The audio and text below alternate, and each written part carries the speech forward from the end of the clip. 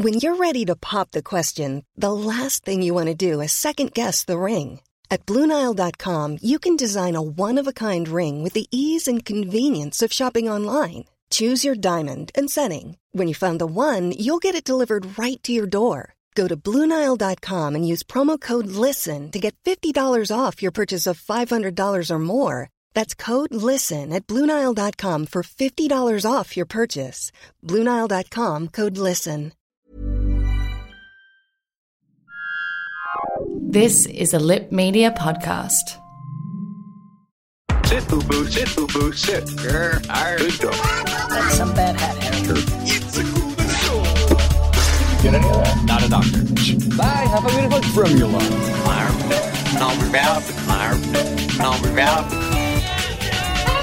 Hi, Mason. Good night, everybody. Absolutely. Hello and welcome to Hunting Seasons, the podcast that dares to binge watch, deep dive, and break down a season of television each and every episode. I'm Broderick Gordis. I'm Damask Leary. And today we'll be discussing The Marvelous Mrs. Maisel Season 3. Damask Leary, how are you this fine morning? I'm very well, thank you, Brad. My girlfriend and I just found a new place to move into. Congratulations. Thank you so much. As I told you earlier, it's only a 6-minute drive from your house. I'm very excited. So we can be together all the time. All the time. All the time, Brad. Yay. How are you? I'm actually super excited about this. I'm good. It's 1 week until Star Wars comes out. Actually, less than that. Yes. It's like 5 sleeps for us or something like that. Because we're not sleeping on Wednesday because it's a midnight screening That's we're going true. to. Thursday's going to be fun. Thursday is going to be a struggle. How are you feeling a week out? Are you excited? Are you... I'm getting more and more excited because I think I am not as invested, as most. I've been Okay. a little checked out. Yeah. And so I'm excited to watch it from a completely neutral standpoint. Sure. And then watch the world explode around me. Oh, it's already started. Oh, I know. Someone lit a match yesterday. and it's only going to get worse. Oh, I know. and Far I'll out. be laughing and laughing because no one's opinion matters. My enthusiasm is... It's coming in waves. It's like coming and going. It's very much a roller coaster at the moment. Because I'm like you. I haven't been super invested in... Like, we've bought tickets day one. We were always going to a midnight screening. But like, I haven't watched any trailers more than once or twice. Maybe No, me often either. I'll rewatch them because I'm like trying to absorb it all. And this time I'm like keeping it low key, not getting my hopes up too much, just steadily building excitement with The Mandalorian being pretty good, and like there's been a good Star Wars game out and stuff like that. There's just momentum, and then someone lit a fucking match yesterday. And all of a sudden we're talking about The Last Jedi again, and everyone's, I don't know, Yeah. just things are out of control. I hate fandom at the moment. The world is on fire. I am going to watch the last movie again. I'm going to watch the last 2, I think. Yeah. I've watched that first one a billion times, Sure. so I'm happy to not watch that again. But I'll watch the last one because someone posted on Twitter just like a quick little clip, the scene where, spoilers, fast forward, when Kylo Ren like kills Slowpoke or whatever the fuck his name is. Slowpoke. Snoke. Snoke, thank you. Yes. How is Pokemon going, by the way? Yeah, quite well, thank you. So I was like, oh, that is a cool scene. So I'll rewatch it. It'll be my third time watching it. Yep, cool. Okay, So, only the third time. Just a refresher. Yeah. I'll be interested to hear your thoughts. When we're lining up, we're getting into our seats, I want to hear how you feel about third time round. Do you want me to say it loudly, just so we can get into some sort of fist fight on our way to the movie? No. I'm just fascinated by it. I don't have any problem Because we're with... going to be in a queue and there's going to be a lot of opinions around us, so I want everyone to participate. Sure, I want to sure. be in a real-life Twitter feed. You know what I mean? That'll be fun. Ugh. But no, I look forward to that conversation. Yeah, no, I'm just fascinated to see how you come by it again. The more I think about it, the more I really like that movie. But I understand, anyway, it's a whole thing. We'll talk about had it in this line. same discussion like 17 times. I've had this multiple times online to the point where I'm like, why am I doing this to myself? I don't know Why why do you I do it to keep yourself. doing this? I want out. I want out of fandom. Yeah. I want out of pop culture. I want out of the world. Oh, God, that's gone No, very dark. I don't Fucking know. hell. I'm just hearing it hasn't happened yet. The results aren't out. Things in the UK. It sounds like Tories got in again. I don't understand the world anymore. we haven't understood it for a long time, I don't think. Do you know something that does make sense though? What? The Marvelous Mrs. Maisel season 3. There you go. Great segue. Thanks. Let me clue you in. Season in review. It's the 60s, man. Midge is on tour, Susie has doubled her clientele, and Joel is trying to make it on his own. The Marvelous Mrs. Maisel Season 3 arrived exactly a year and 1 day after Season 2, retaining the dynamic writing and directing duo of Amy Sherman-Palladino and Daniel Palladino, and adding a few new recurring cast members including Sterling K. Brown, Stephanie Sue, Carrie Elwes and Leroy McLean as the one and only Shy Baldwin. Season 3 of The Marvelous Mrs. Maisel consists of 8 episodes, the same as Season 1, but 2 less than Season 2, each coming in at around 57 minutes and took us approximately 7 hours and 35 minutes to watch. In 2019, both Alex Borstein and Tony Shalhoub won Primetime Emmy Awards for Best Supporting Performance as an actress and an actor in a comedy series.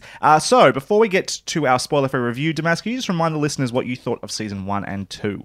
I was a big old fan. I liked Season 1. I fucking love Season 2.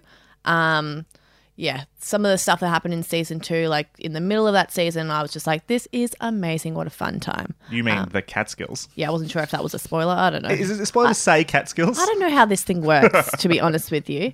It's just a machine that I exist within at this stage. Do you mean, again, fandom of pop culture or the podcast The in podcast, general? Oh, the okay. podcast. You're just a cog in a...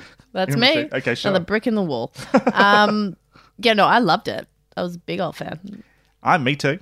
Mm-hmm. Season 1 and 2 gave both seasons 4.5 stars. I think, personally, I rewatched the first season a couple of times. I Yeah. thought it was so damn good from start to finish. Like, a complete sentence is the way I like to talk about things. Like, it was a whole thing. It was complete. And I really enjoyed that. Season 2, I really loved as well, though for different reasons. And in a lot of ways, it just sort of upped the ante in terms of like the energy and the comedy. And we got a lot more with the side characters, particularly Midge's parents, which I really, really enjoyed as well. Me too. So I was very much anticipating Season 3. Waited up that whole year and 1 day, looking forward to it. Now we've got it. Damas, could you please give your spoiler-free review on The Marvelous Mrs. Maisel Season 3?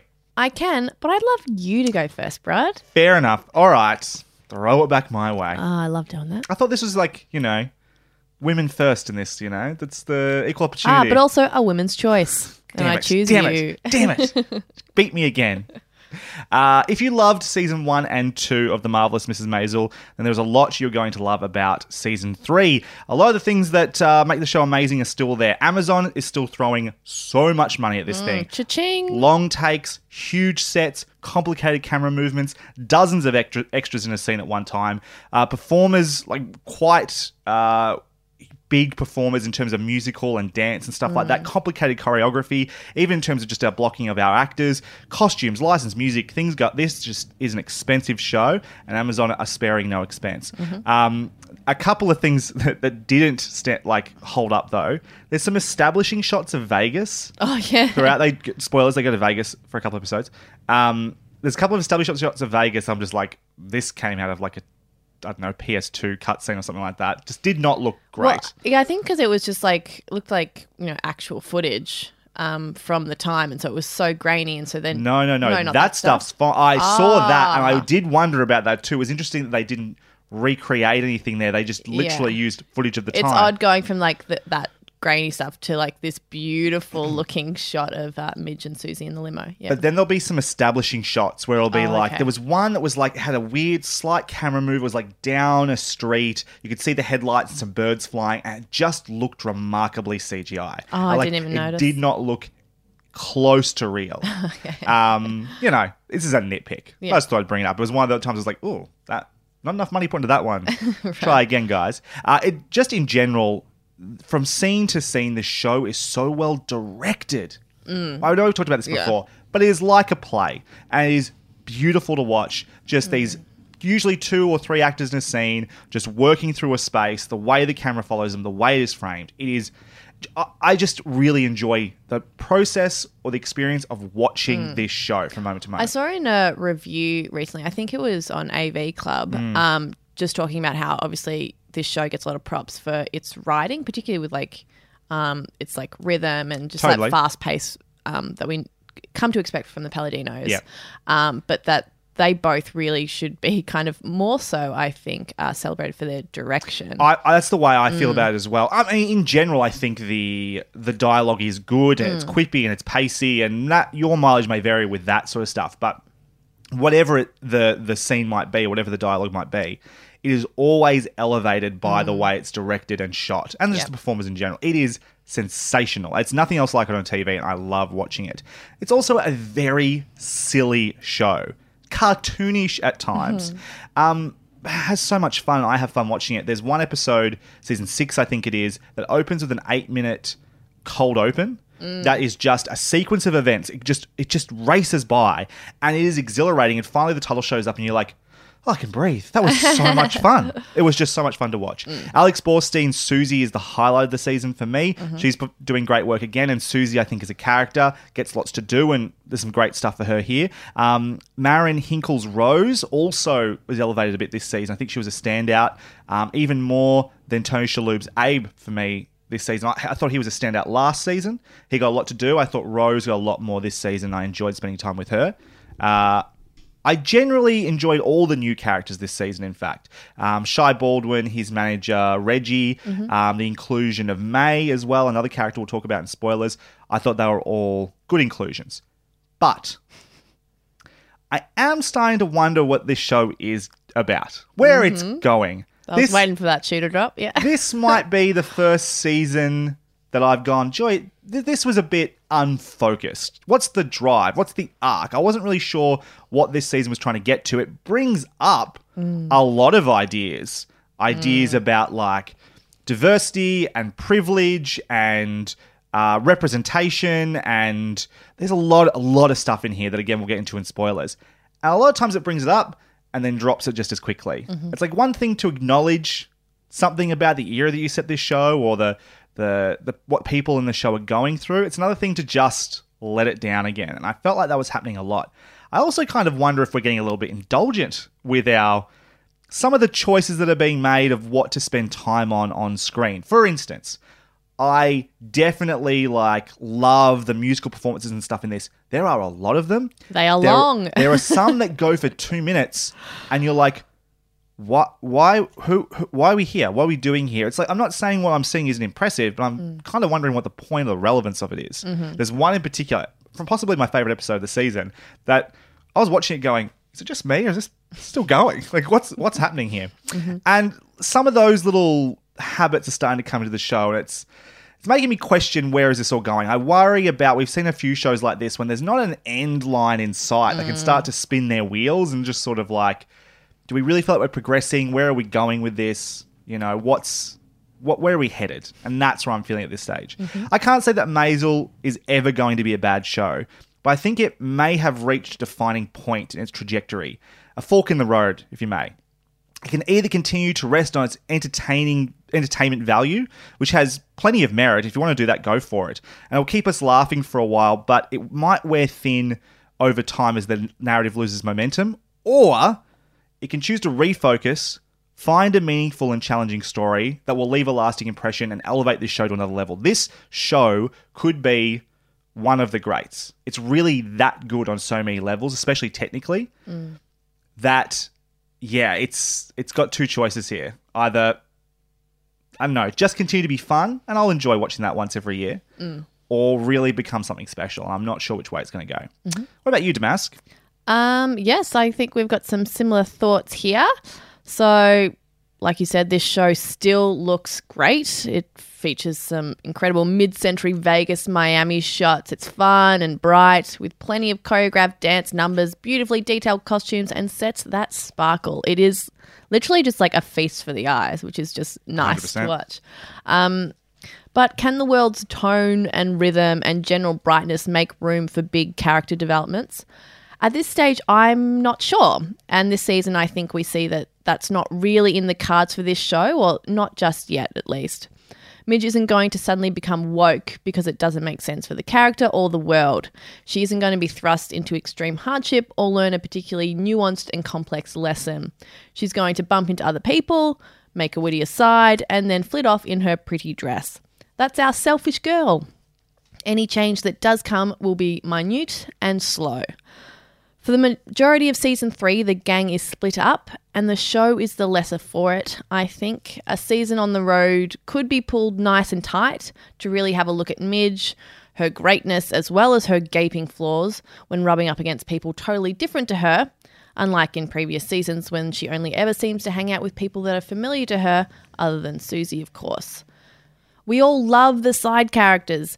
Abe and Rose are wonderful, and Joel has certainly proven himself to be an interesting character, but putting the focus on everyone equally weakens the show as a whole. The story of Midge on the road this year is somewhat unfocused, as you said, Brad, or perhaps without a mission statement. It's not so much how does the current circumstance affect and change our character, but more of a this happens and then this happens with no real change. Season 3 does end with a bit of a bang, one that indicates that perhaps all of that struggle and tension I was yearning for will be coming in Season 4. The final moments of the season speak to a flaw we have come to expect from the main character, and one that she consistently refuses to work on. It's a fascinating character trait and one I would love to explore next season. I love the lighthearted nature of the show, I love its sense of fun, but this season I was ready to see my girl in new places, experiencing new things, and being changed by them. But, maybe next year. It's interesting you mentioned hardship in there because I feel like we've been places where maybe we could have had more hardship and focused on the hardship and where the story's at now without spoiling things. It's like maybe we're past that. We're onto a new level. I don't know. It just sort of... I'm not sure it knows where it's going. Yeah, we get glimpses of a storyline that could exist and then the characters within it get saved somehow. Sure. Because it's like, there might be a problem, they're saved. There might be a problem, they're saved. And so you get like little glimmers of tension, but it's so quickly resolved a lot of the time. So you're not talking about a specific thing. You're talking about often this happens. Yeah. Where like a problem shows up, you go, oh, this will be the thing they have to work through. A catalyst for something. And then by the end of the episode, it's over. Or it's very patly resolved. There was one thing this season I was like, I was already questioning its worth or sort of like why it was introduced this season to become a character's folly. It seemed a little bit shoehorned in. And that's resolved in such a neat and pat way. I was like, okay, do we need this at all then if we're not even going to like follow through with this idea? Interesting. We'll talk more about this in spoilers. Can you give this a score out of 5, please, Damask? Yeah, I still think it's a great show. It's, just sense of fun in the writing, still great pace that I enjoy. I know some people may not, but I really enjoy it. Beautifully shot, just fun sets, gorgeous costumes, great performances. So it's got to be a 4 still. I'm also giving it a 4. I have seen that sentiment online. People do seem to be starting to like lose interest with what the show is or the vibe of the show, whatever you want to call it. I am the same as you. I personally just find it a joy to watch no matter what, even when I'm finding it a little bit, underwhelming in terms of its thematic or dramatic potential. It's still a damn lot of fun. Yeah, I think, I can finish an episode and be like, it didn't really give me what I wanted, but while I'm actually watching it within every scene, I'm having a little giggle or just enjoying spending time with those people and the way that they communicate with one another. Like, that is fun to me. Yeah, but I quite often would leave an episode and be like, not quite. There were moments in season 1 and especially season 2 that I can remember where I was exhilarated as well, where I was like emotional for what was happening in that moment. It was such a momentous feeling event. I felt everything the character was feeling, and that left a huge impression on me. This season, I can't think of a single time I felt that. I think I felt nervous for a character at one stage. Like, I was really like, oh, how's this going to go? Yeah. But then very quickly that tension just dissolves. Yeah. And I was like, oh, I don't know, never hit me that same way. Still a lot of fun. We enjoyed that episode, the whole season. But yeah, this does make it the weakest season for me, and it sounds like for you as well. Agreed. Head over to Hulu this March, where our new shows and movies will keep you streaming all month long. Catch the award-winning movie Poor Things, starring Emma Stone, Mark Ruffalo, and Willem Dafoe. Check out the new documentary, Freaknik, The Wildest Party Never Told, about the iconic Atlanta street party. And don't miss FX's Shogun, a reimagining of the epic tale starring Anna Sawai. So, what are you waiting for? Go stream something new on Hulu.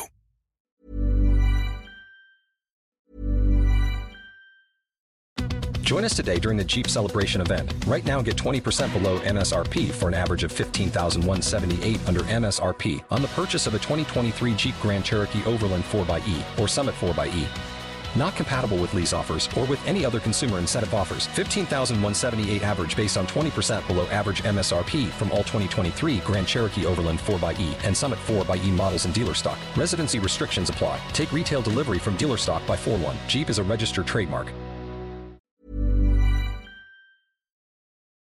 Before we dive into spoilers, we'd like to remind everyone that if you enjoy what we do here, we would really appreciate you sharing this podcast with others who you think might also enjoy listening. And if you're feeling particularly charitable this holiday season, you might want to throw us a positive review on Apple Podcast, on Google Play, Stitcher, or Spotify, or whatever podcast platform you prefer. Even if it's just throw us 5 stars, leave a word if you'd like. That's always valuable too. But a 5-star review goes a long way for us. But right now, let's talk spoilers. You're now entering the spoiler zone. Spoiler warning. From here on out, we will be discussing everything that happens in Season 1, 2, and 3 of The Marvelous Mrs. Maisel. Before listening any further, we recommend watching all of The Marvelous Mrs. Maisel up to this point. If you've not yet done so, proceed with caution. There are spoilers ahead. You have been warned. Deep dive. It's cool to know other people think about this stuff too. Let's start with our titular character. What do you think of Midge's journey this season, Damas? What journey? No, I kid. Look, I think we You should be a comedian. I should be. Well, firstly, let's talk about her stand-up this season. Sure. Which is not great. Did you think, not great, did you think it was bad?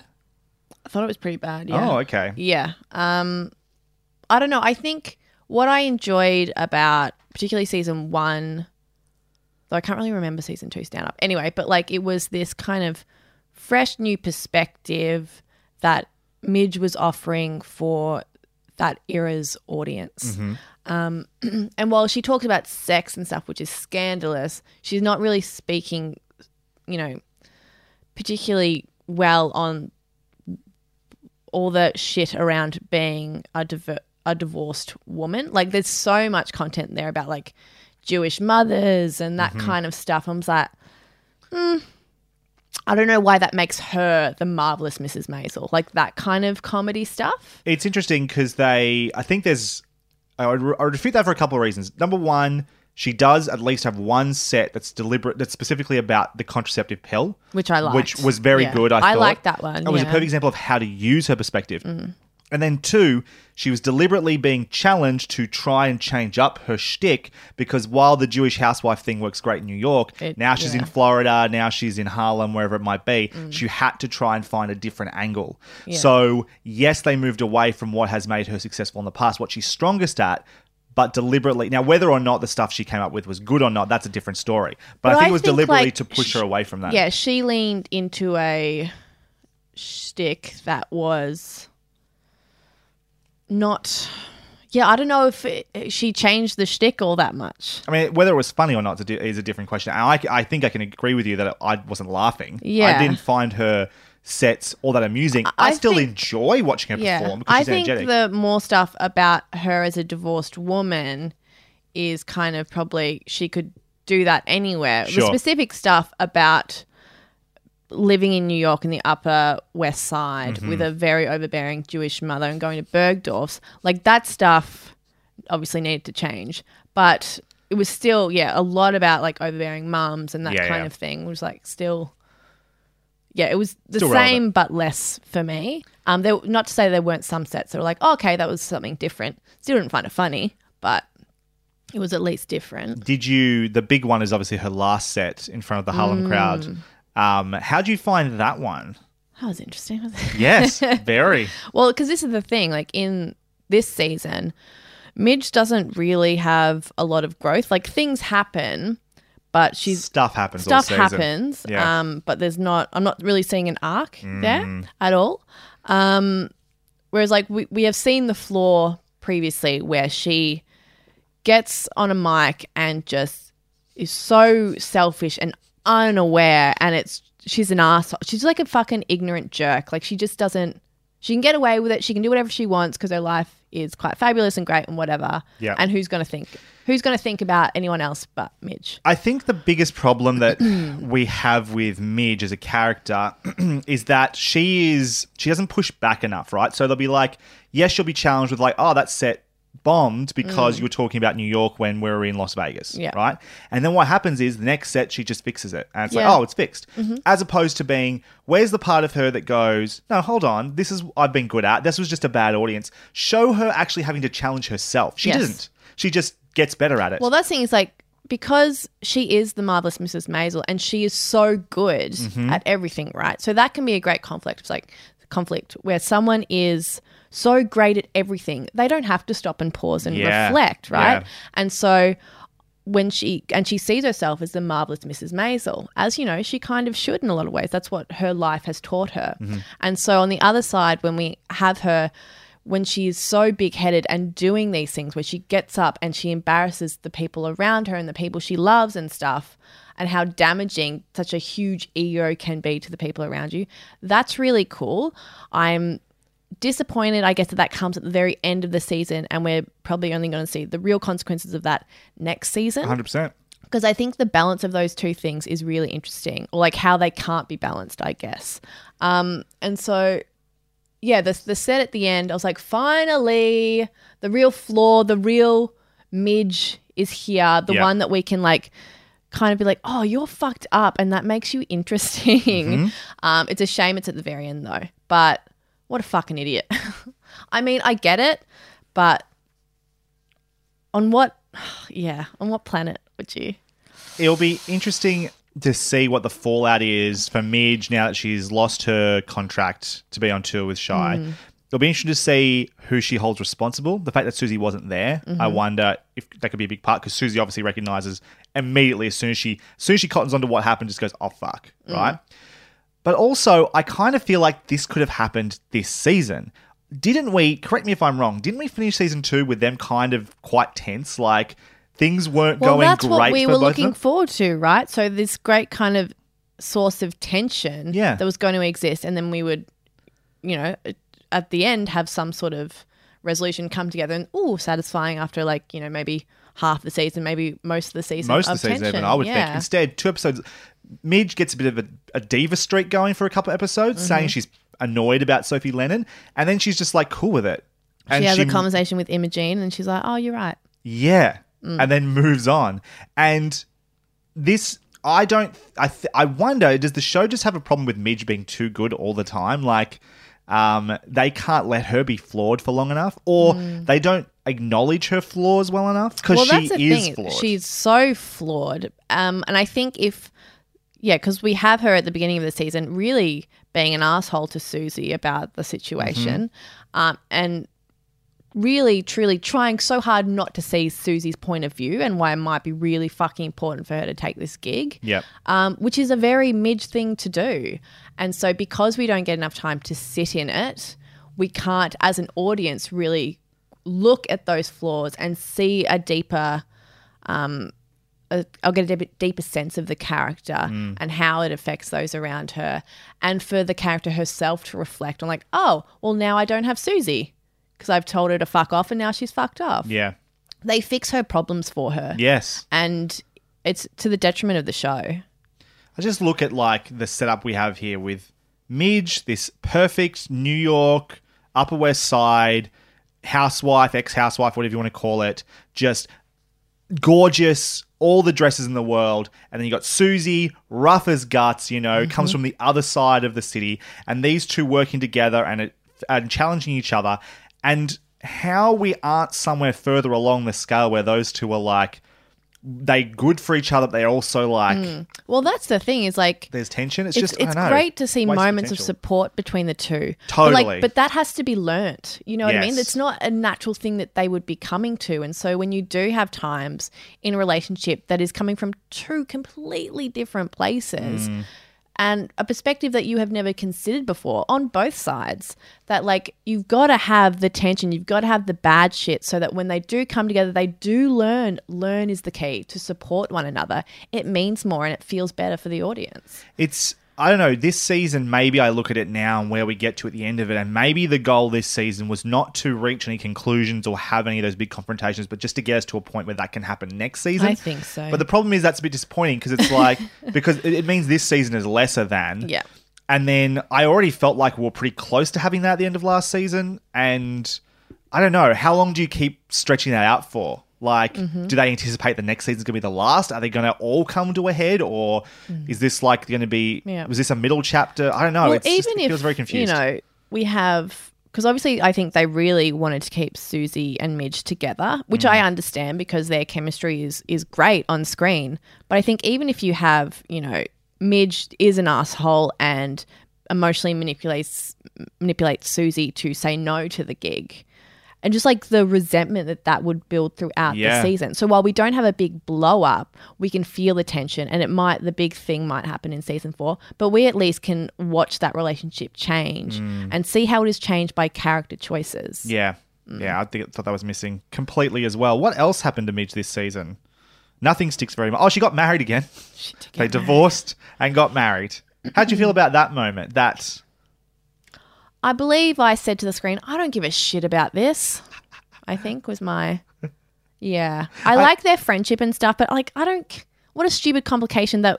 I think that's the thing is like, I'm like, well, this isn't probably going to be that much of a complication. They're going to get divorced again. It might come up in a few conversations, but I'm not sure I trust the show to make a real thing of it other than like, oops, that happened. Well, what is it doing except... He got them so far down the road to getting a divorce and then undid that instantly. Much like what happens to Midge all season. One challenge is encountered and then an episode later or within the same episode, they're past it. And like this is just like, well, she still needs to be the marvelous Mrs. Maisel. That's the title of the show, so better get them married again. And like keep them connected in that way because they chickened out of them actually getting divorced. That's what happened in my mind. It's like they want to keep... Obviously, there's a chemistry there. I can see that. I'm happy with that. As much as I think Joel and her are not right for each other in the long run, they're better as friends, as you said. This artificial way of... They just don't want them to see them actually disconnected for long enough. And they chickened out. That's what it feels like to me. Yeah. I think it's... Yeah, it was a real shame. But I think what I found more interesting about Midge's journey, let's call it that, is the conversation with Benjamin. Well, yes. I found that interesting because it is what we were all thinking. It's like this guy, very good looking, very supportive. Yeah. Could look after you and the kids and all that stuff. And like at no point showed that he wouldn't have been supportive. Yep. That he would have had a problem with those things. And for him to, one, I love the scene because he's walking around and talking about how tall people can't be angry, which is very funny and beautifully performed. But just, yeah, like really kind of, it's a shame that he's saying it to her and it's not so much of a reflection, but I guess Midge isn't good at that. But simply saying, you like... I wasn't a part of the conversation. Yeah. You made all these decisions because you don't want the thing. It's got nothing. It really has nothing to do with him. He was perfect. And she got fucking scared and was like, oh, I don't want this. I don't want to be that again. And so she left. I love Zach Levi. Levi. I love him. I love Benjamin. I loved that stuff last season. The inclusion of that conversation where it was in the season was a bit odd for me. I felt like, I was past this. Like, in fact, the idea that they just cut it off and that was it worked fine for me. It's something that Midge can come to as part of her journey.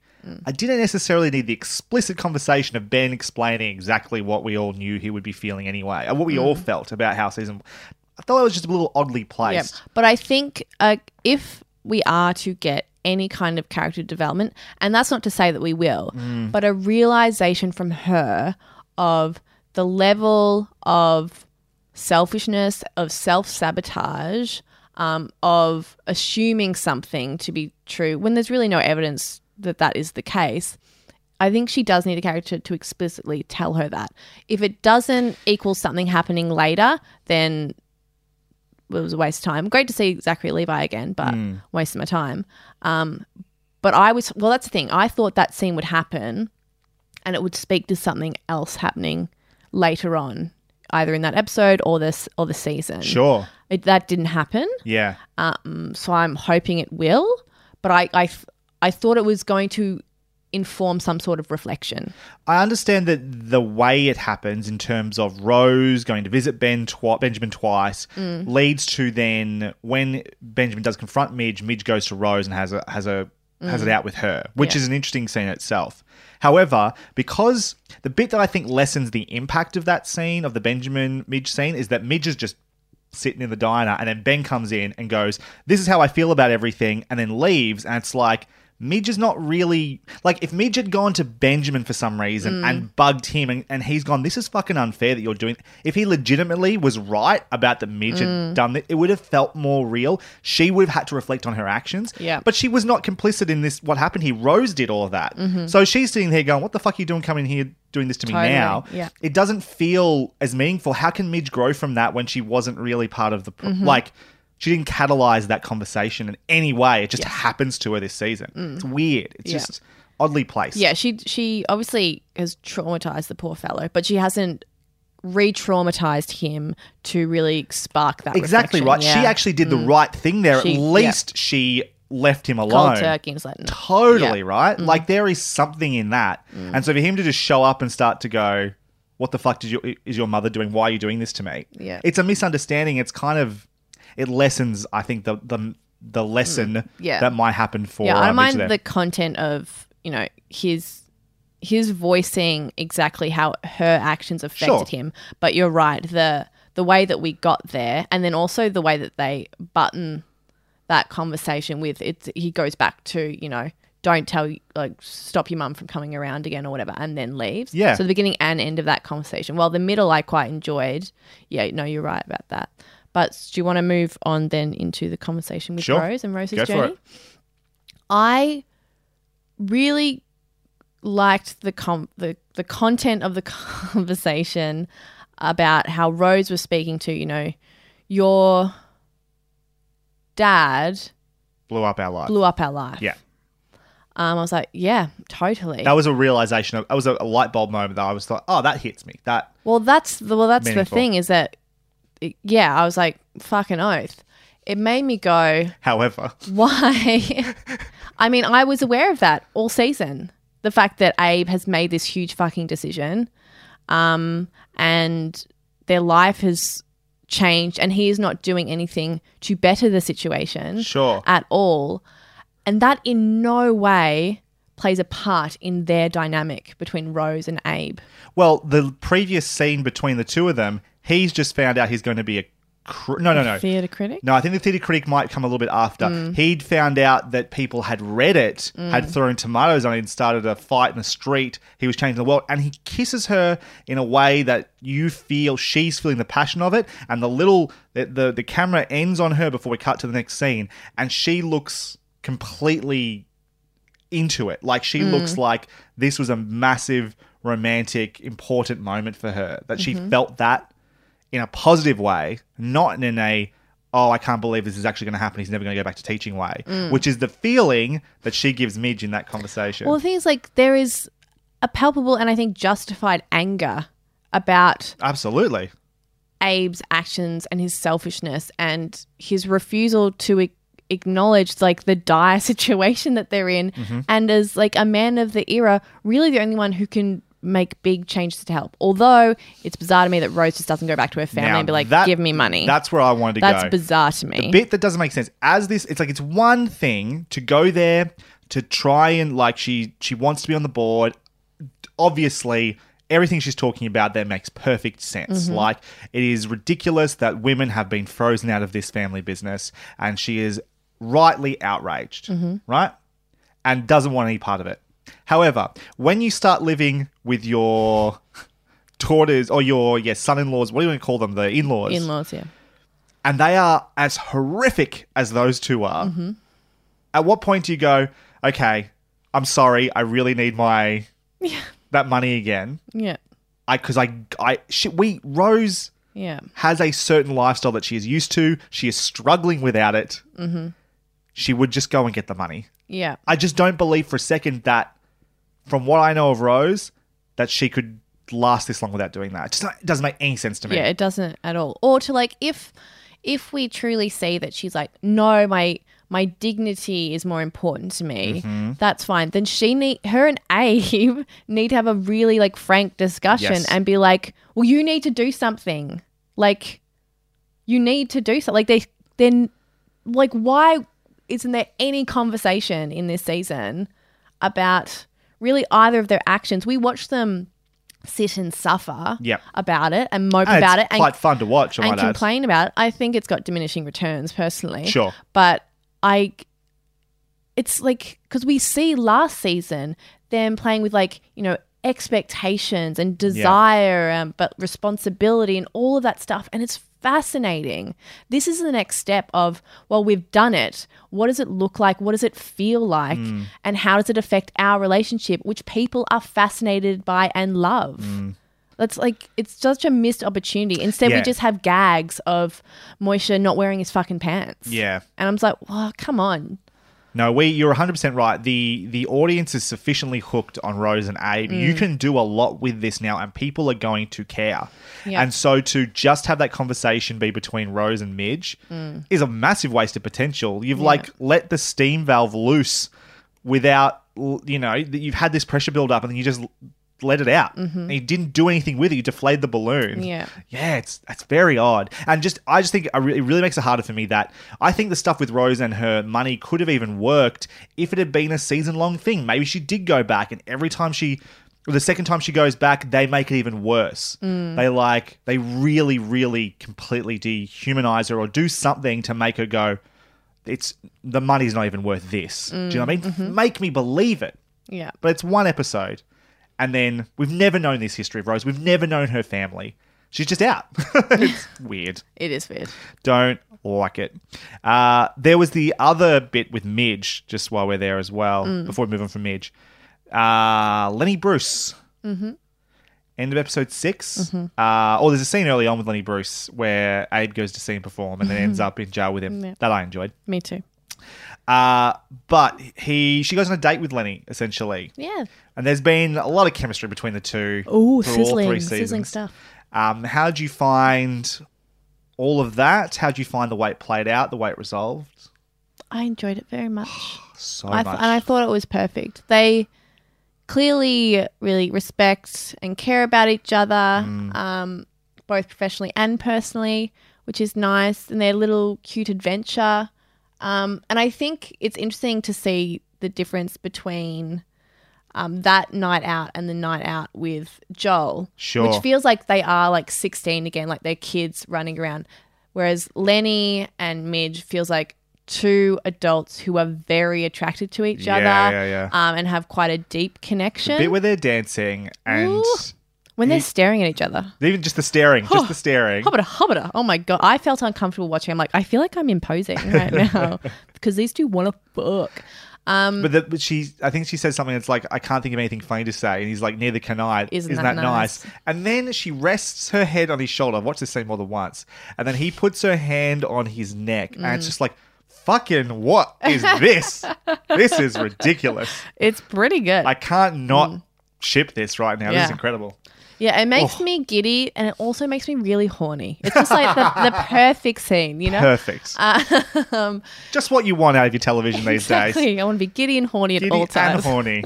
Gorny. Yeah. Oh, that sounds awful. None of those sound good. Well, I'd be calling them Mini. Mini, as in Midge and Lenny together. Oh, I call them Ledge. Ledge? That's even better. Ledge is way better. Yeah, and then so they have this perfect, wonderful night of connecting with someone and like a story that you're going to tell for years about this amazing night you had. And then they ended at the motel door and perfectly she's just like, no, I'm going to go home. No, it was... Which is exactly how it should be. Yes. And I like that they punctuate it with, she's like, well, how did you feel about my act? And he's like, you know, you were, I can't remember the word he uses, but he's like mesmerizing or something like that, or just incredible was the gist of it. Which speaks to the fact that he is her mentor. Yeah. He is someone that has really supported her and is there for her within an industry that is pretty fucking rough and lacking respect of women. And so for him, so she's saying like, you know, you are your opinion professionally really means a lot to me, and so we can't do that because then it's compromised. So then to walk away, I think, is perfect. On a meta level, do you think they just choose not to go there because he's a real life figure? Absolutely. It reminds me a little bit, this is real tangent here, but one of my favourite scenes in the Harry Potter films. Brilliant, yeah. In the 7th movie, there's a scene with Harry and Hermione dancing in the tent that I adore because it addresses a problem that only exists in the movies. You never really feel like Hermione and Harry are a thing, but in the movies, they have way more chemistry than Ron and Hermione do. And so the movie goes there, acknowledges I that's don't agree true. with that. I think that is 100% I think true. Ron and Hermione, oof. Anyway, In go the on. movies. Yeah, but that's just because I think Rupert Grint is very attractive. Oh, I'm not saying it's not there completely, but I think there is multiple moments where it seems like Harry and Hermione make a lot more sense in the movie. Actually, that's true because in Prisoner of Azkaban, when they see like the axe goes down and then Hermione hugs Harry and just like rubs his chest. And I'm like, girl. She also accidentally falls on him as they slide down underneath the. That's right, Whomping Willow. Yeah. There is more than one moment throughout the series that's this happens. true, yeah. And it was always there, and people felt that, I think. And so, I mean, spoilers for Harry Potter, palpable. And so that scene's interesting because it acknowledges that there is something there, chemistry, and then backs away and says it can't happen though. Yeah. And it's like, I love you for acknowledging something that only exists in the films and doing it wordlessly and suddenly artfully. saying why it can't happen. Yes. And being like, yes, it's there, but that's not what either of them really wants. Yes.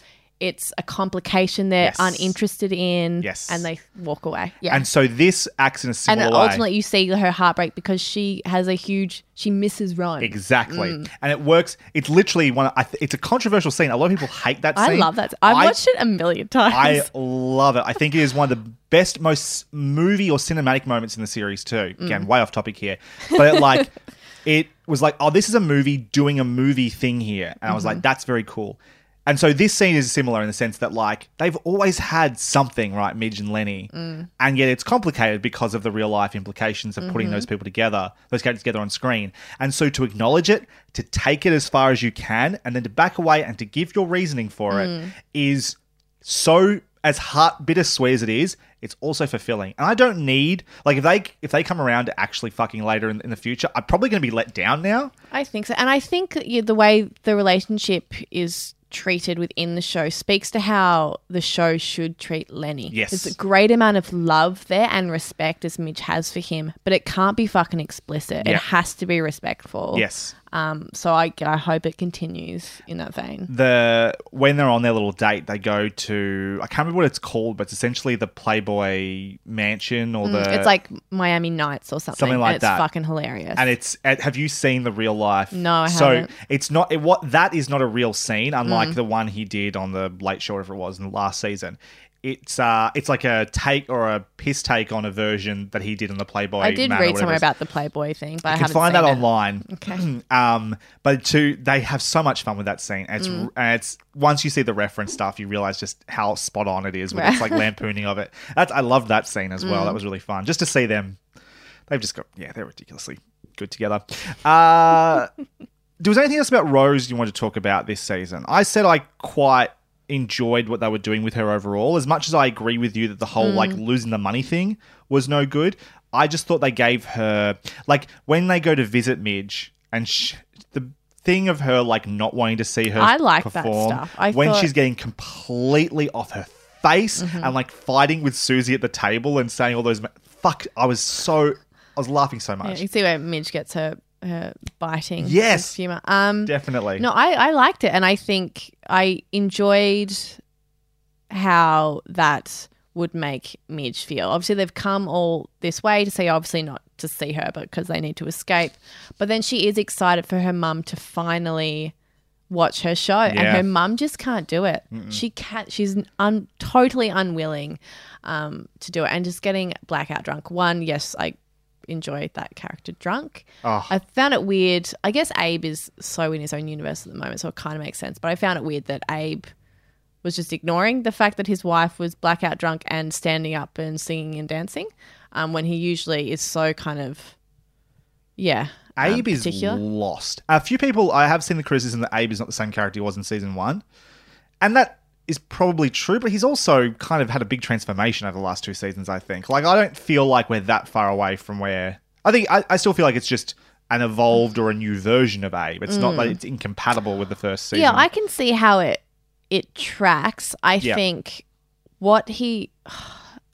I have a real problem with the fucking Beatnik storyline of him and that socialist newspaper. Oh, that's awful. I find that so unfunny and ridiculous. I'm like, it's so dumb. Everything that comes out of every one of their mouths is dumb. Yes. That it's not funny. It's just...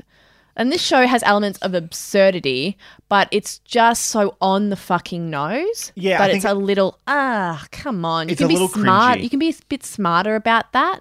I get what they're doing, and I can see why it would be funny, but I need it to be a little bit more there. Yeah, I I think it just goes on for too long for me. Boy. Like they drag those characters through 3 or 4 episodes. And it's before also they're the gone. same joke every single time. It is. It's just that they're dumb. It's just that they're enthusiastic, but they don't have the skills to really... Well, their ideology is in no way matching up with their actions. Yeah. That joke over and over. Yeah. I'm like, no, I get it. I understand. And just the level of idiocy coming from them is ridiculous. And because Abe's thing is that he doesn't suffer fools. Yeah. He gets angry so easily. So to sit there and hear those things come out of their mouth, I get that he's lost, but he's not an idiot. The point ultimately is not that their ideology is wrong, but they are incompatible with it. They're approaching it for the wrong reasons, and they're young. They're just they don't necessarily have the skills to follow through with their enthusiasm, right? And so the idea that Abe might be better skilled for that what he's doing with his writing his piece that goes into the Times, etc., is better. His friend, played by Jason Alexander, they've really suffered because of their socialist or beliefs in the past. He was labelled specifically as a communist and sort of blacklisted from Broadway and stuff like that. There is stuff there, but this specific joke of just all living in the house together and being and I understand the commentary of what they have in common is the fact they have this ideology, but totally unwilling to give up any of their comforts. Yes, which is okay, that makes sense to me. But so I understand that. I don't think it was well executed at all. I found the conversations with Jason Alexander's character really interesting and a fascinating reflection on being a political person and following through your actions, following through on your words and what that actually looks like. And Abe, because of his family and thing, really couldn't do that all that much, and he has great regrets about that. And that's why he wants to now do it, because he is freer now. While he does have Rose, he doesn't have the kids. So yeah, I'm fascinated to see that journey, but fucking hell, it was a rough way to get there. How do you feel about the giant newspaper as a gag? I found that quite funny. Yeah. It's that there's an because episode those papers don't exist anymore because everyone's realised it's the most obnoxious thing on a fucking train. The Age was the last broadsheet in Melbourne, at least, and it's gone in the last couple of years. Everyone's like, get the fuck off my packed train with that shit, you asshole. Yep. But that was next level. It was very good. So funny. I was like, that was an episode where I was like, this is a silly show. Yeah. It's silly. I don't mind a sight gag. I quite enjoy one. No, I'm not saying that bad at all. I love the sight gag of Susie with her fancy suitcase opens it up and it's just a brown paper bag. Made me laugh. Even, Susie learning to swim is so silly. It's very silly. And so funny. Yeah. Though, look me to the just jump in, and she's like I can't do it. Oh, and man. she just looks so cute in her little suspenders, and she's so little. Fuck. Which you guys peed in the pool? They all put their hand up. I was like, well, at least you're honest. And keep doggy paddling. Far out. She's amazing. Let's talk about Susie, actually, because for me, she really was the highlight of the season. The Sophie Lennon stuff alone would be enough with Susie. What's the name? Jane Lynch. Yeah. I love what she's doing with Sophie Lennon. She is such a privileged, completely talentless pain in the ass. Jane Lynch is quite good at playing that character. Well, Glee, a terrible show. Her character in that kind of had the same air of just, above you all, kind of just going to insult you along the way. She's fucking great at balancing Like, makes it so funny and punchy. I haven't watched enough Glee. There's a certain, like, for lack of a better word, masculinity to that role in Glee, right? Which yeah, I think it's just a physicality that Jane Lynch has that becomes, which is funny because a lot of the things I've seen her in, people then make her hypersexual in that kind of presence. Sure. That larger than life presence that she has. That I think, you can probably call it masculine energy. Yeah, sorry, what were we going to say about it? Well, I just thought in this version, it's not that far removed from that, but there is, because she is sort of a woman of finer taste, she's more refined, it's the same energy, but it's through a different like filter, and I really enjoy what Jane Lynch is doing with that with Sophie Lennon. She's got like this kind of aristocratic kind of power behind her, like this commanding presence. Definitely the conversation she has with Midge about needing to do this, and it's like, I can't just be, if I'm going to do this for real, I need to have more clients than just you. As much as that resolves far too quickly on Midge's end, definitely on board with Susie with that. Just seeing her be good at this as well, like her doing a good job of not just managing Sophie, but getting what she needs done, seeing her have those meetings at the Stage Theatre Deli, whatever it is, and learning how to talk to people and like connect with like what their need is so that it meets up with her need, and like figuring all that stuff out. Because she was like this, tough person, just like working and sleeping in a bar and just like having no friends and not knowing how to fucking talk to people. And she's now able to, she's still got like this brashness, obviously it's Susie, totally, but able to kind of use it as like she's, proving that she's got this moxie and people can respect him. Like, oh, well, she's clearly a hard worker. And it really is nice to see Susie succeed. I enjoy her with Jane Lynch. I think just because Jane Lynch is fucking ridiculous. And the scene in which Jane Lynch needs a set and she needs to practice how to open a door. Oh, my God. And Susie just tells her, practice on that door. And we just see her go in and out a bunch of times. Fuck, that made me laugh a lot. Absolutely. That was very, very good. It's good to see Susie progress. I think, like, I guess with a lot of what happened this season, I wanted more, perhaps. Sure. But you can't move Susie along if you don't move everyone else, and no one else is moving particularly far. And so, I think there's limitations there. I feel like Susie got a lot of the spotlight this season. She did. Because she got to move between Midge and between New York back and Susie. Mind you, for someone who, like, how's she paying for all those flights back and forth between Vegas and New York? I can't imagine flights were cheaper than everyone? Like, how much? The tipping was very funny though. Remember the face. Remember the face. This is amazing. Remember the face.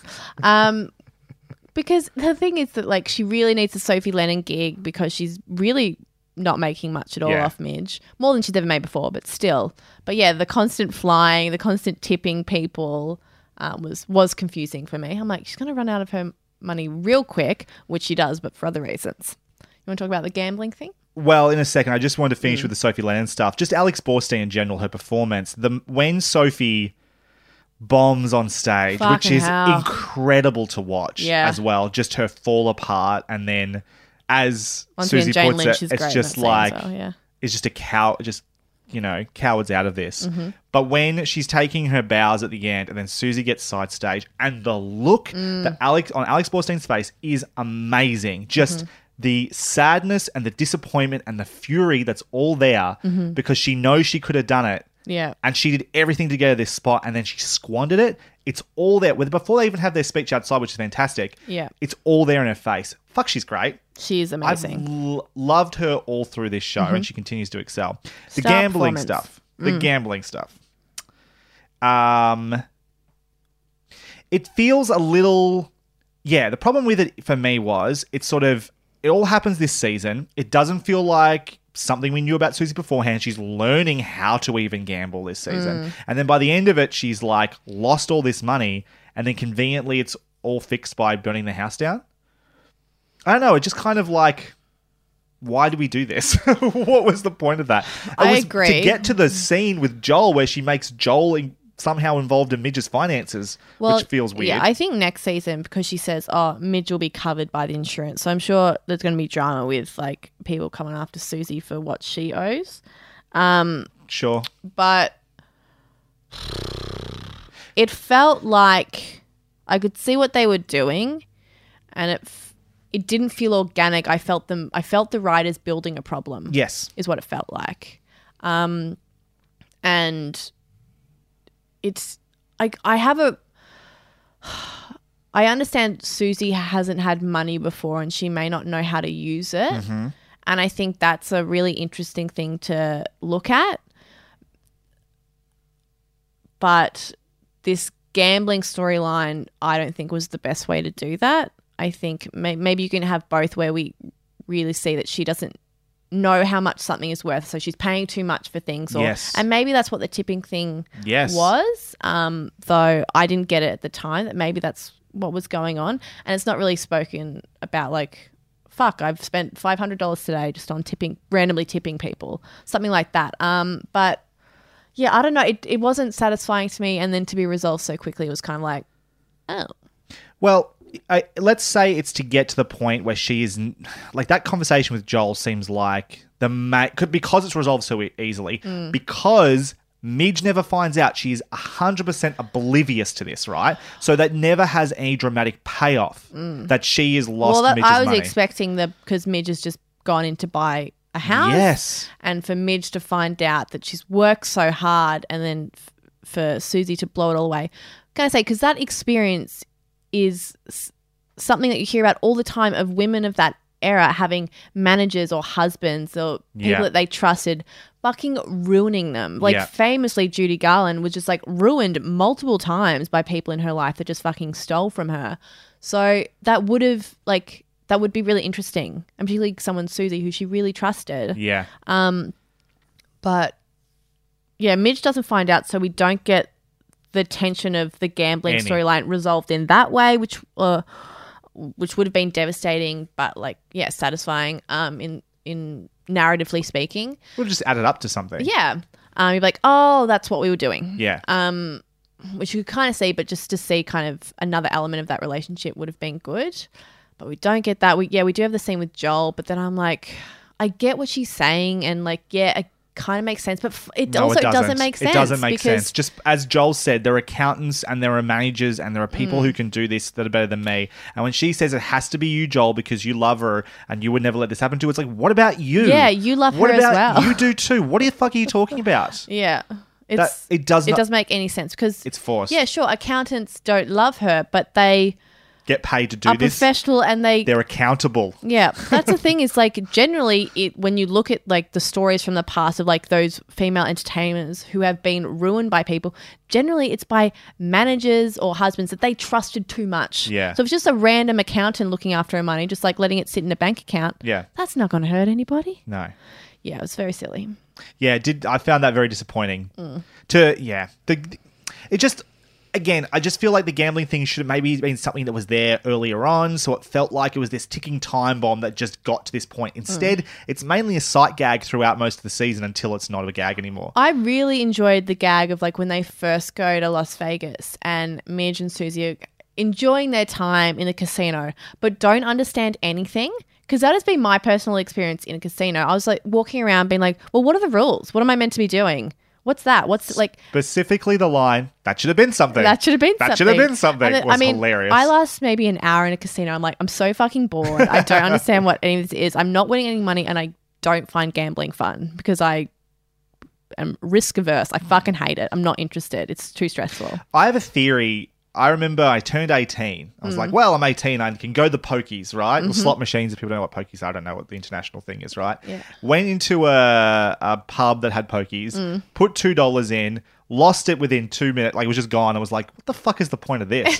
Just it's put me off gambling, and particularly slot machines completely. I have a theory. It's because maybe this is a little reductive, but I wonder if people of a certain generation... They didn't have video games? Yes, exactly it, right? It's it's all bells and lights and whistles, and it makes you feel excitement, but I've come to know that experience has been having skill and actually being able to impart my skill on the game. And so I just have to push a button or pull a lever and it doesn't do what I want it to. It's well, I don't like this. Or and I think now kind of boomers are less likely, I guess, go to poker machines because they have phones and like Candy Crush. So it's the same thing, but they're not spending. Well, they can still spend on Candy Crush. Oh, can you? Oh, yeah. Okay. You can buy like items and stuff that make the That's game cheating. easier and things.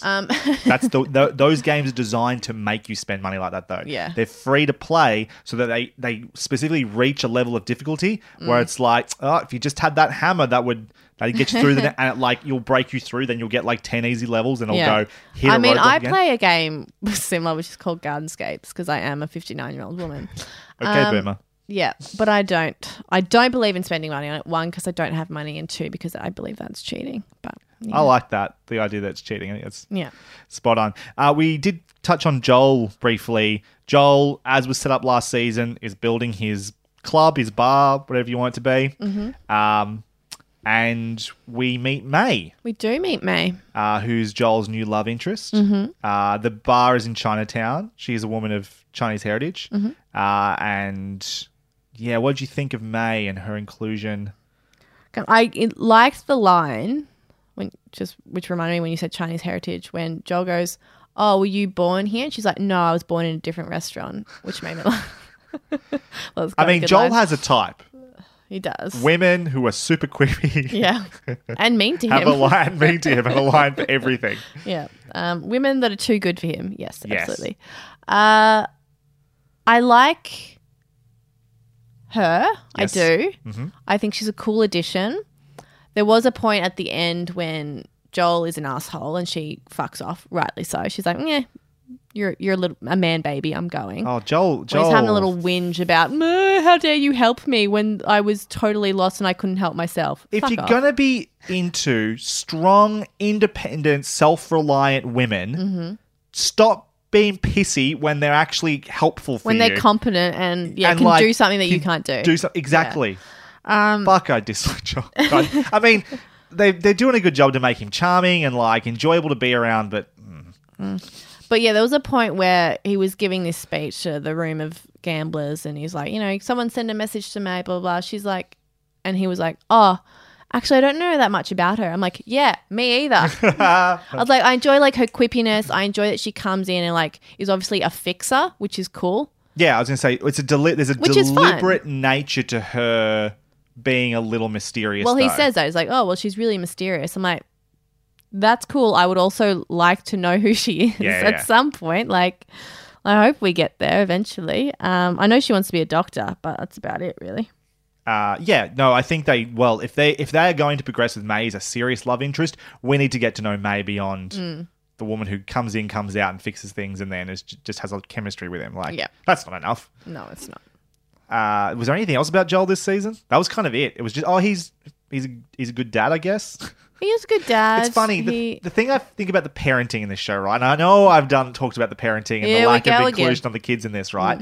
But for all the talk of Joel being a good parent and stuff, all we ever see them do is be at home with the kids in the background just running amok. Well, that's the thing. Is like, take him to the fucking zoo or something. Just show yourself to do anything she does with your say, kids. I just want to thank Joel for being a great dad. I'm like, I think you need to thank his parents for being a good dad. Like, let's be honest, the grandparents are raising those children. He's always at the fucking club or at the clothing warehouse or whatever. Is he really spending a lot of time with those kids? I don't think he is. There's a joke that Midge makes. It's a bit.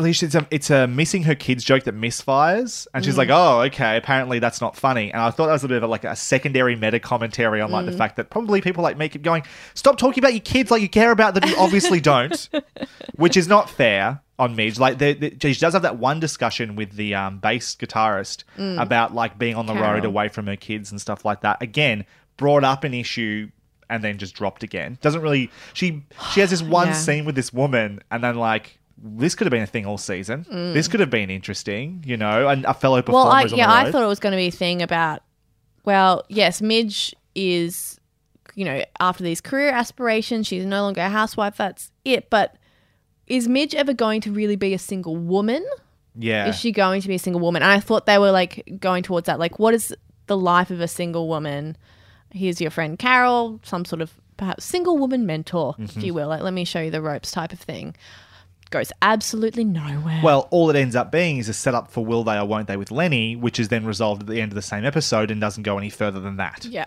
Like, that's it. That's what's there for, ultimately. Yeah. What a waste of potential. She's on the road. She's separated from Joel. She had that one last fling with him, supposedly at the end of last season. They keep backing away from their own, like, lines in the sand. I did find it a little strange that the one person Midge, other than Shy, really has a conversation with from Shy's band is a white woman. I was like, oh, we're just not going to talk to any other black people?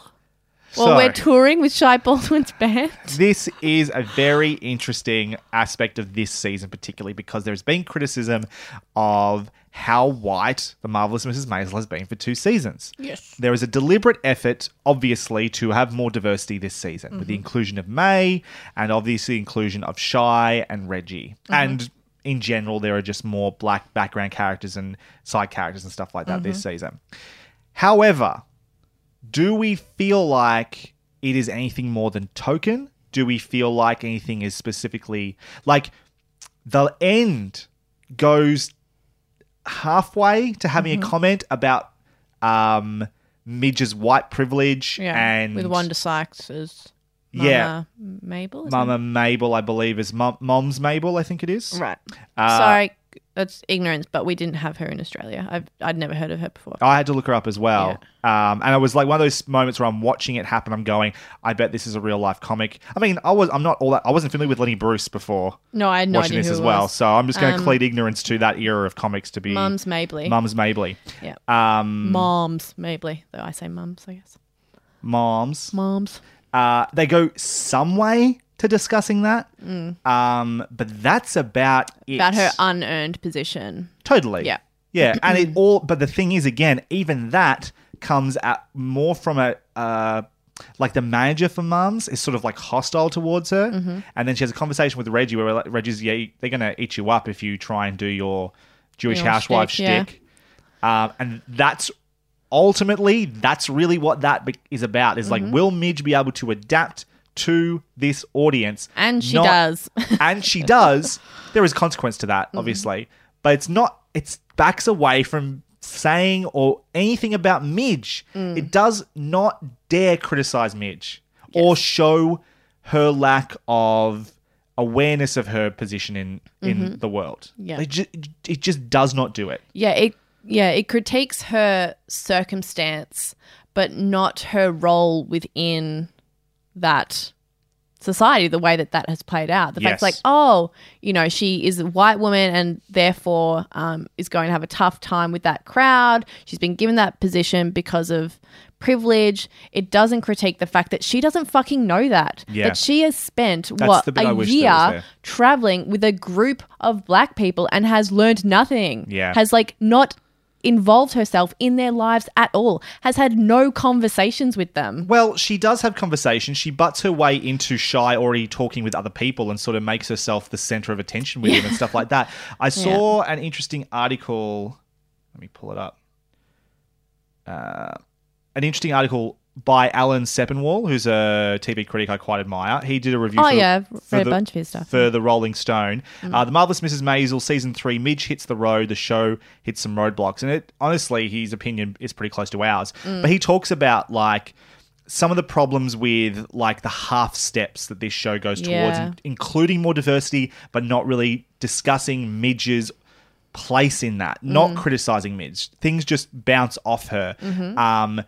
The best thing that happens... And can I just say, I don't want a very special episode or that feeling of the very special, like, oh, Midge learns a lesson. But to really let her live in the world, even this fantasy version of that world, but to, like, when Shy says to her, oh, in Florida, we don't stay in your hotel. They have been there for a very long time. Why doesn't she know that the people she's touring with aren't in the same fucking hotel? And so that moment, that's probably a good example of where the show kind of does a good job because it does acknowledge that Midge does not know, but doesn't even register on her face. It kind of does. She has a moment of like, oh, I didn't think about that, but there's no introspect. There's no real criticism. The show does not look at Midge and go, you done fucked up here. Like it's like that moment she goes, huh, that's a fun fact to know. Yeah, but beyond that, there's nothing. It's just not. Again, Midge just seems beyond criticism too much of the time. I just wish the show was willing to look at this character who is flawed, who comes from a place of privilege and make sure that she, or at least someone around her, is commenting and saying, damn white girl, you do not understand, or you are not following along with what's happening here. You are living in a different world to us. I don't find you fucking cute. Yeah, I exactly. don't find this cute at all. Yes. I wonder if that's what's happening at the end of this season too. So the end being Reggie comes down off the plane and says, you're not going on tour with Shy anymore. Shy does not want you on there, right? And so it's a different version of what we're talking about. It's not about her being out of touch with his black heritage, African-American heritage, sorry. It's... Or the community at all. The community in general. It is more to do with the implicit... She was implying about him being gay. Yeah. Right? And that while that may have been the safe crowd to do it, she should not have been doing that. Right? That's a vulnerability he shared with her that she took advantage of. Totally. Now, there's a lot to discuss about how that went down, what she was told by Reggie, etc., etc. There was a lot of, crossed wires there, I think. Dumb move on Midge's part, I still think. Absolutely. However... it might be the first time the show has actually gone, here's a consequence for you not paying attention or not explicitly considering another person's situation before you said something on stage. Yes, you've had your dad get angry at you because you made a penis joke or whatever it was in season 2, but that's one thing. It's another thing because you're on the same level as him. You've come into this situation, you've been invited in, and then you've abused your privilege for your own gain. And that could be a really good season 4 if they choose to follow through with that.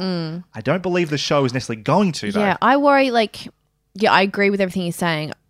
I'm just thinking, because of the crossed-wired nature of Midge's actions, not quite understanding, and then her crying on Susie's shoulder at the end, that it has kind of this feeling of unfairness about it. Yes. And I don't think it's unfair.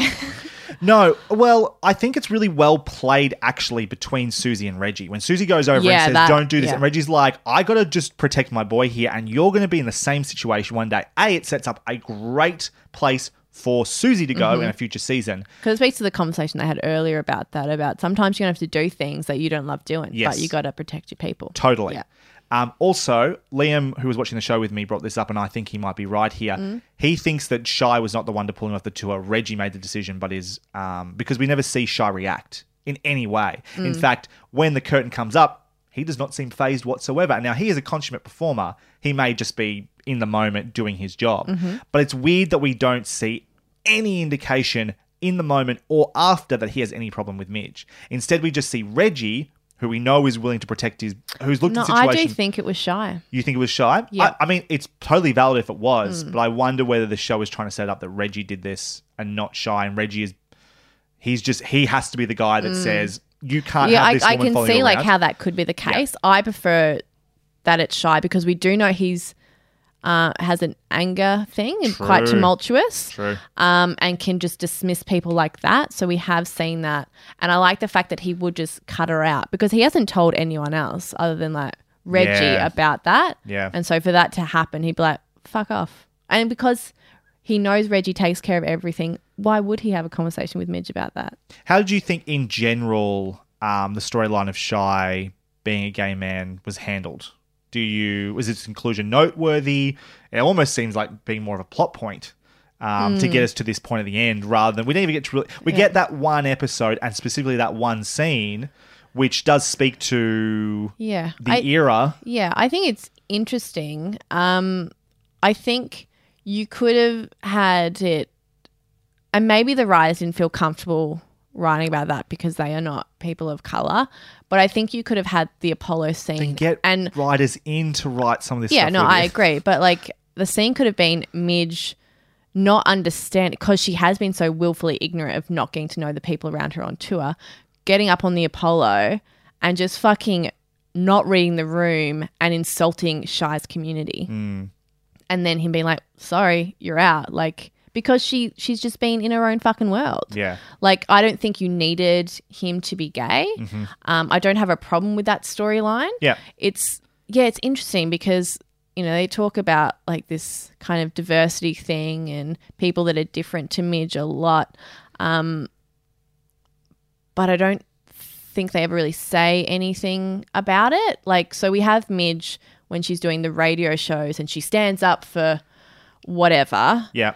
And yet she has no idea about the experience of the black people around her, is completely ignorant to what in the fucking early 1960s, implying that a black man is queer, and back when queer was a fucking terrible thing, she's seen him beaten up. Yes. Like, I'm so confused about what she thinks about those things. Yes. What she really, what her ideologies are, what she believes in. It doesn't even necessarily need to be an explicit ideology. It can just be...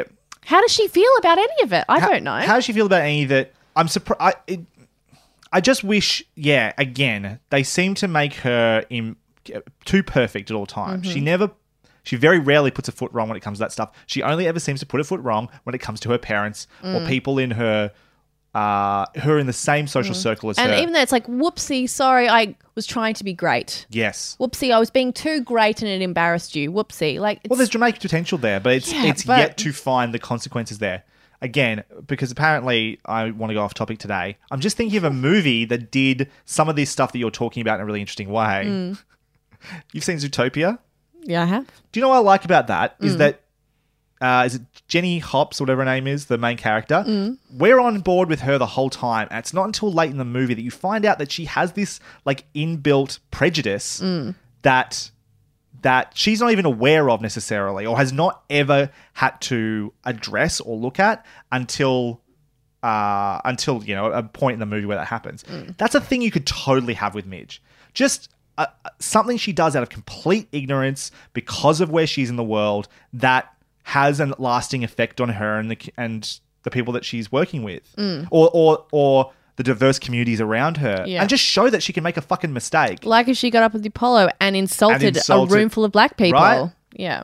I don't know. There's wasted potential there. Meanwhile, we go to Joel, and Joel has his bar above this like illegal gambling den run by and full of Chinese people. They're in Chinatown. And there is this, like, that, again, you're including diversity here, but May is the only person that Joel can actually communicate with explicitly. The only person we understand has to speak English. And it's like, just because you include them and then do a bunch of jokes how nobody can communicate, is that effective inclusion of diversity, or is that really just playing... because the whole joke is like, they're literally aliens. You know, like, seem like Joel has gone to another planet and they are doing these crazy things and they eat feet. Lol.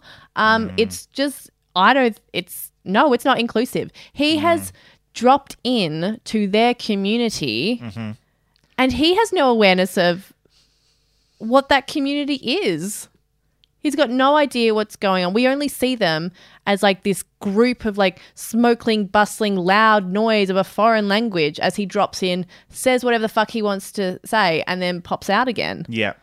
There is the scene... There's not a sense of Chinatown there, or that people live there. Yeah. There is that scene where he goes into the Chinese restaurant somewhere in the area and May's there, and then these two older people who presumably, I think, run the they seem to be den. What's going on downstairs, and like they keep just like pushing the money at him, which was quite funny. However, that was an opportunity to have us hear from or get some sense of what those people are thinking or saying. But it's put through the filter of May the whole time. So all you need to do was have some subtitles. Like, they don't have to speak English; they can speak, in their native tongue, and like have them some subtitles so that we just get a sense that they're people who... Yeah. Well, one thing I did enjoy about that scene is when the older woman pushes the money and May's like, oh, that was a joke. They're actually really funny people. Yes. Which played on like this idea of like, Asian people, or particularly older Asian people and older women just having no sense of humor and just kind of being like down the line and stuff. And it's like, oh, well, that played on my expectations of what that character would be, that she was, she was having fun with him, which I liked. I would have liked more of that. More of like, well, this is the expectation of what you would see of, Chinese people, of Asian immigrants in America. These are the expectations that I have been taught to have, particularly in film and television, about those stories. let's subvert them. Let's say something else about the community. Yeah. Oh God, none of that. None of it. It's like, I don't want to discourage the fact that there was more diversity and inclusion of people of color in the show this season. No, we're asking for better diversity. But I definitely think they Yeah. could have used what they had to way better effect. Yeah. Particularly because they like come close to like having some sort of discussion or have something to say, and then seem to back away from it very quickly. Which is, I think, kind of insulting for them to acknowledge that they're aware of it yeah. and touch it and then be like, but no. It's like, whoa, what the fuck? Like, And this happens, I think, in a number of different ways this season. Just to sort of round this off before we get into our final thoughts.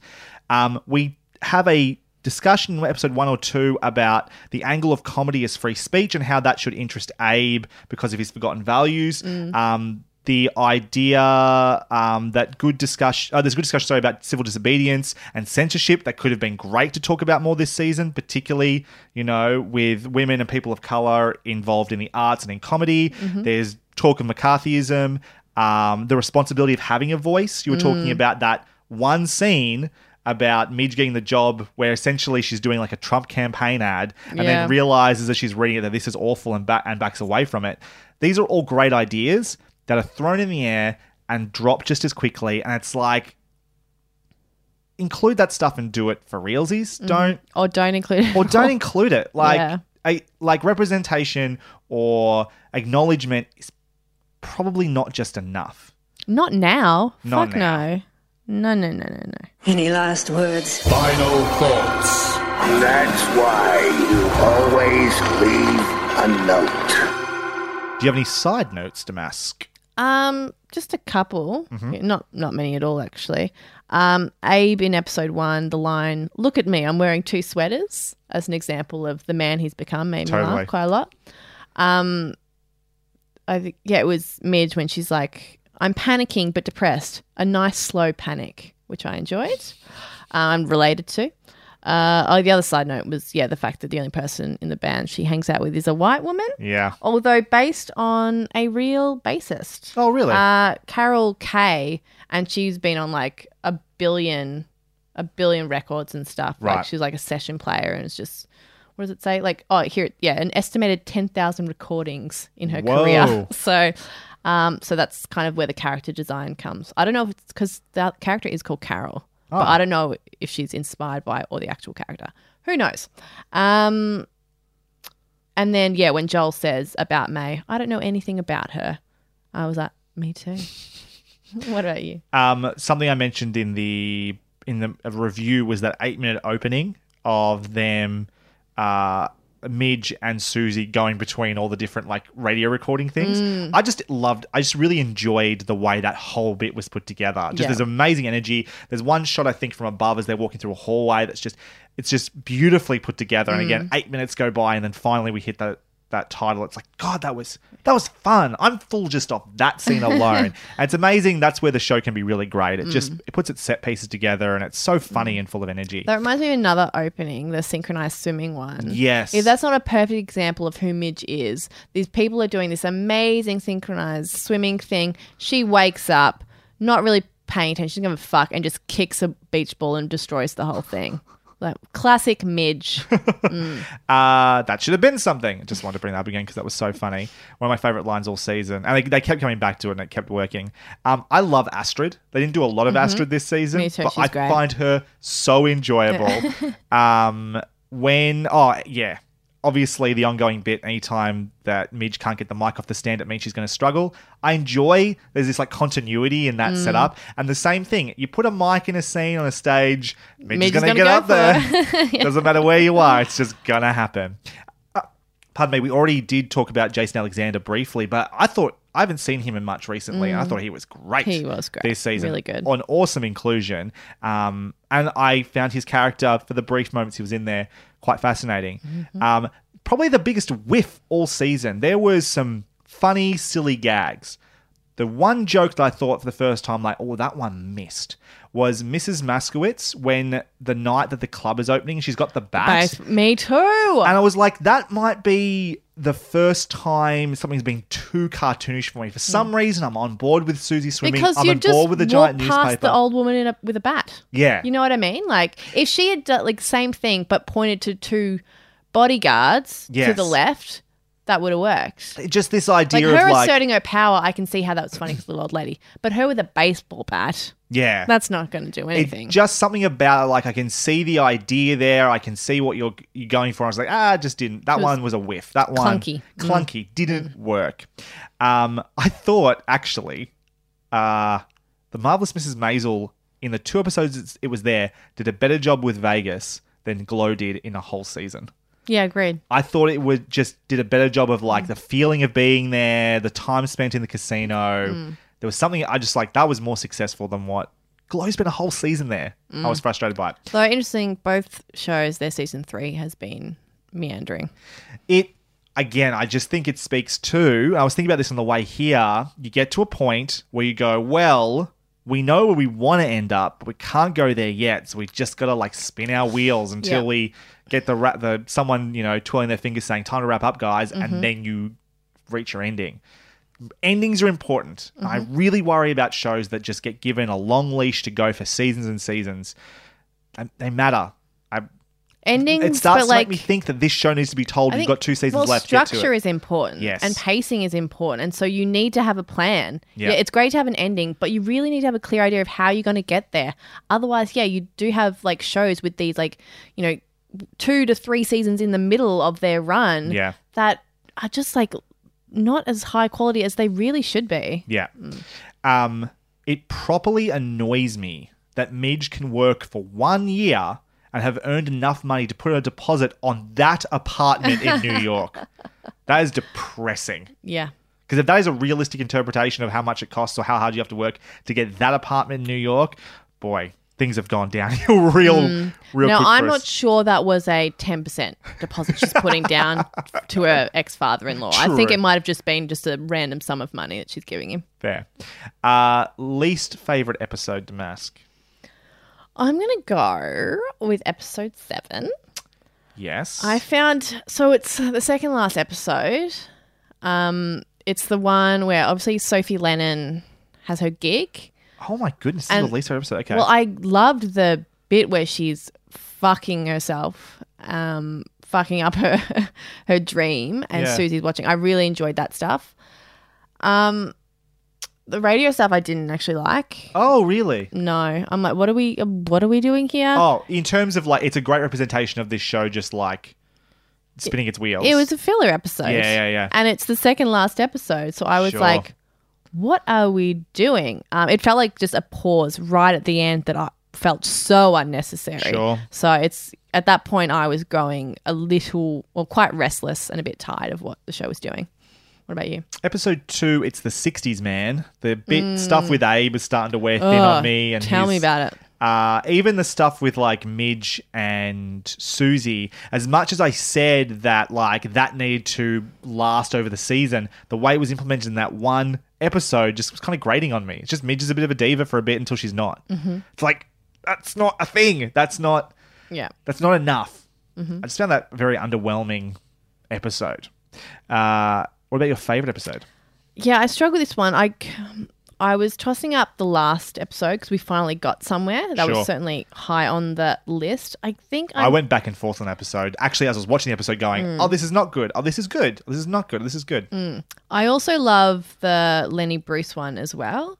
But I'm actually going to go because I think I had, at this point, the episode I'm about to tell you about, a bit more hope as to what the season might offer. Sure.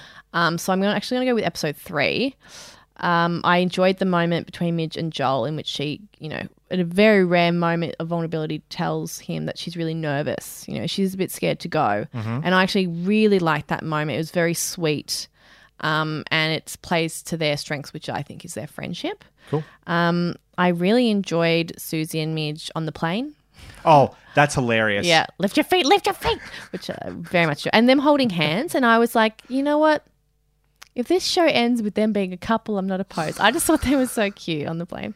They look like a cute little couple. Anyway, and yeah, the experience of them in the casino was very funny to me, relatable. And I think as much as I do want Susie and Midge to kind of have that wonderful tension, I think the show is at its best when they are together. Totally. And so we get a lot of that, which I like. And it also has a great line, I was born in a different restaurant, which I enjoyed. So yeah, we get a bit more of May. So there's a lot of things working there that I was like, okay, I'm enjoying the majority of this episode, whereas other episodes there were big chunks that I was not enjoying. Sure. I think it's for a similar reason. Episode 5, it's Comedy or Cabbage is the one for me. It's just full of funny moments throughout. So opens with Midge and Susie arriving at their hotel in Florida or Miami, Florida. Yep. And then like tipping everybody on the way. Remember the face. And then when they they arrive at the concierge or whatever, and Susie like slides into frame, extremely cartoonish and like, again, silly. And then they're asking about all the specific things they want. And you can tell they've been on tour for a while because they're getting good at doing that. And then the bit where she's like, oh my God, you're competent. Get out of here. Here, take all the money. Don't even get to New York, run. And like talking about the stairs to nowhere. And then the swimming, teaching Susie to swim, on and on it goes. Just having a riot time with those two. They're awesome in this. Then you've got the giant newspaper with Abe. Might be one of the better sight gags all season. Rose in the street yelling at Moish and just like... it's Shirley. Shirley, sorry. And just like, that was just silly and insane. Shirley. I don't know. She makes me laugh. Like... I like really her. Enjoy her. There's a couple of moments this season where she's smarter than she lets on. Like the bit where it's actually the same episode. Abe comes in and she's like, we didn't say you could have your friends over. And like a little kid's like, oh, I actually spoke to Moish about this. He says it's fine. It's like, oh really? I'll just call him down there. That's so good. Moish. Yeah, like stuff like that's very funny. And then we get to Lenny and Midge, which takes up the last 20 minutes of the show, which is and great. is a fucking highlight for me of possibly the entire series, at least this season. Just really enjoyed the episode.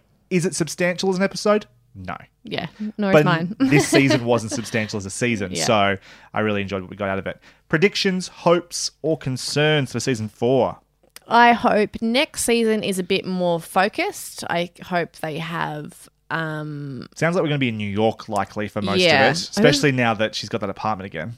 Yeah, so I hope there's kind of an agenda of what we're doing there, what is going to be happening with the characters and why that is happening. I guess that's it. I just kind of all the things that concern me about season 3, I hope they they resolve it, but perhaps it happened for a reason this season so we could get somewhere really cool in season 4. That's what I'm hoping. I'm hoping it's not starting a pattern. Do we think there are going to be big consequences beyond losing the tour she was going to be on in Europe? Big consequences for Midge that she's not with Shai Baldwin anymore? Like career-wise, is she going to take a massive step back? Is her name going to be mud? Is this she's just going to struggle to find her feet again? I don't think it's going to be mud because no one really knows why she was fired. No, it doesn't even sound like Reggie is going to it wasn't a vindictive thing. This is not like I'm going to ruin you now sort of situation, which we've done before with Sophie Lennon anyway. Yeah. It's more of she thought she was set and now she's not. She's back to struggling a bit. Yeah. I imagine... We're back to working clubs again, I guess. Back to working clubs, trying to get bigger theatres, maybe trying to get TV work, just trying to, she's lost momentum and trying to build that again. See, I don't find that all that fulfilling, though. No. Just this idea of this stop stage. I mean, that might be true to life. It can be a bit stop-start. You get a break and then things slow down again and on it goes. But it's lacking in dramatic potential. I want to see more consequences for her. I mean, the thing that makes her interesting, dramatic potential, right, is that she's a female comic in a male-dominated world. And not only that, she's a white female comic, and that comes with complications, or a white comic. And what does that mean as well when you're trying to... there's a lot of...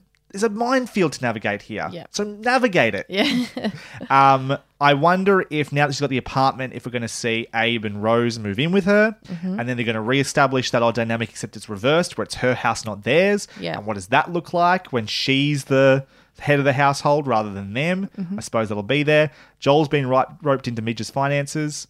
Snooze. What does that mean? I mean, I guess it just keeps them together. Otherwise, they would go off to do their separate things. It depends at what point will Midge discover that Joel is in some ways in charge of her finances. What will that say to her and Susie's relationship? Will Susie, because apparently her finances are still fucked, Well, if will that she have to move continue into with the that- house? I don't mind that. That'd be quite fun. Yeah. But Everyone. Well, the thing is, like, because what I loved about the Catskills was when everyone was together. sure. So if we have them all move into one house, I don't mind it. What do we have that in? There's been a couple of shows where they do that and people split up for a season. It's like, it's just a lesser thing. Yeah. And then when you finally bring them back together, it's like, oh, this is what I wanted the whole time. It's always better when the full cast is together. You said that about The Good Place. The Good Place. You said it was like when it's I like think Cheers without the They did the in pub or Cora whatever. season 2 as well. They Yeah. split them all up, and then season 3 they're back together, and it's way better because of it. Yeah. So that's something to look forward to, I guess. They've had their time apart; they can come back. I mean, are you looking forward to season 4? I guess after season 3. I think so, but less so. Yeah, my I enthusiasm am, has but- dropped a tad. Yeah. Because now I can see how this show can. After season 1 and 2, it was just like, this show is invincible. And I thought we were going to Europe. Yeah. I thought we were going to have... We did get a couple episodes in France last season. Oh, that's true. And that was amazing. Yeah, they were great. Yeah, I thought this season was going to be Midge goes away and is exposed to a whole bunch of different things and Yeah. is hanging out with different people, and Susie would be there for a portion of it, and it was going to be insular. And then when we have people like Abe or Rose or Joel come over and see her, it's like, oh, I've missed this character just Yeah. as much as Midge, the person, has missed them. And we can have like, you know, an episode here and there where we really focus on that relationship. That's not what we got. I feel like we got a much more unfocused season. And that's the season I wanted, and I didn't get it, and so I'm disappointed. Yeah, I can, for the first time since watching this show, I can see how this can deteriorate. Yes. And so again, it's like I said in my review, it's like it's hit a fork in the road. Either it continues to just be light but fun, or it figures out how to make this a lasting, impactful story that will be remembered as being not just incredibly well directed and well shot and expensive, but actually meaningful and something that people will care about forever and reflect back on as being I hope it doesn't important. go the way that Gilmore Girls did. This is... Because that started like pretty cool. You're like, this is a really interesting story, and I am really attached to these characters. And then it goes on and becomes less focused, and the world expands, but the story gets less, and it becomes something that is just a silly show. My advice is the advice I've given a lot of shows now. Pick an end point, work towards it. If you know you've got 2 seasons left, it'll focus, and you'll leave the people wanting more, and that is better than the people going, season 5 I comes started out. watching that 3 seasons ago. Yeah, it's like, that's still going. Like, that's not what you want. You don't want a Walking Dead situation. You don't want a Simpsons situation.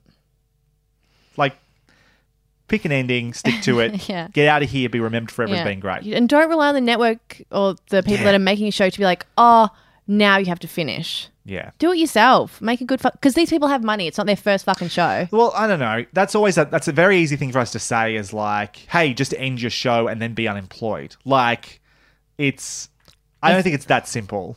No, but if you got a hit, But if I had to make a creative choice, if I'm looking at the it's Amy integrity of Sherman the art, Palladino. How many shows have she been given?